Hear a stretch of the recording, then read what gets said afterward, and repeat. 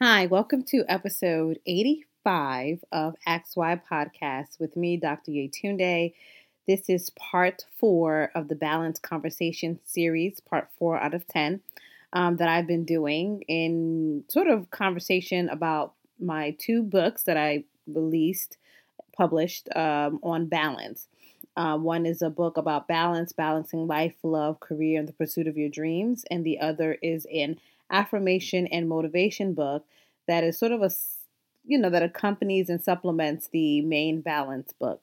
And so I decided to have a 10-part series on conversations about balance, where I'll be talking about some of the chapters in my book that everyone basically deals with, whether you're a male, whether you're a female, whether you're single or married, whether you're a husband or a wife.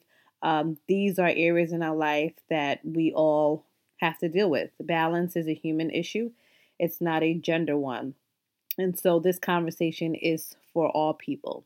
So, part 4 out of 10 on the Balanced Conversations series is about balancing the expectation of others and also yourself. So, in the book, I talk about expectations and how difficult it is at times to find how how to balance the expectations that we have of ourselves and then also the expectations that other people have of us. So for me, sometimes I will find myself in a rock and a hard place because I knew that there were certain things that I need to do, that I want to do, that I desire to do.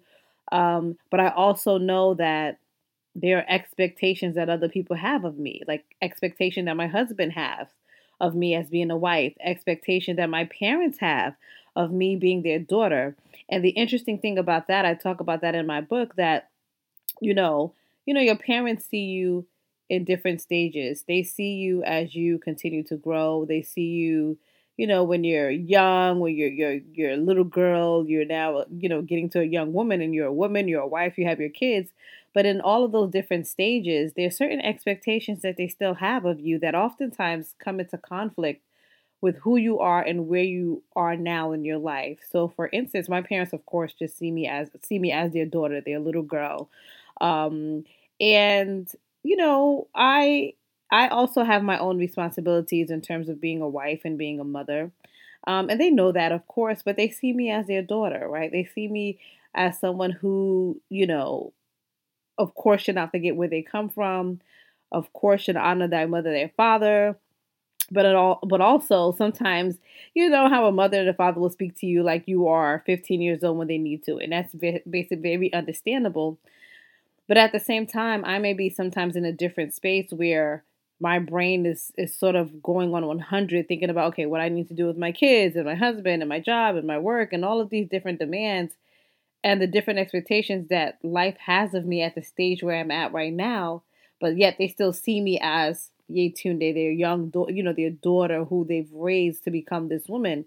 And I think parents oftentimes probably struggle with that. You've raised this child for a long time, and now they're independent. They're sort of on their own. They have, they have on their own family, their own career, but you can never stop seeing them as that little girl or little boy. So these are some of the things when I talk about expectations. And then also sometimes we are very hard on ourselves. So, what do you expect of yourself? Is what you expect of yourself, is it achievable? Are you too hard on yourself? Do you bend more to other people's expectation of you than the expectations you set for yourself? Are other people's expectation of you more of a priority than that of yourself? So these are a lot of questions that I think a lot of people deal with. And it's not just women that deal with these things. It's a men, it's young women, it's young men, it's old people, it's all types of people from different walks of life are trying to balance the expectation that other people place on them, the demands from their job, their expectations from their family members, from their friends, from their colleagues, and then the expectation they have of themselves as a human being, as somebody who, wants to do great things in life, or somebody who just wants to live and have peace, right? Oftentimes, the things that are expected of us come into direct conflict with the peace that we are seeking, whether it be our family, whether it be our lives, whether it be our jobs, whether it be the expectations of everything around us. So, how do we find that balance between what other people expect from us and what we expect from ourselves. One of the main things I always say, and I always remind myself that what I expect from myself is extremely important.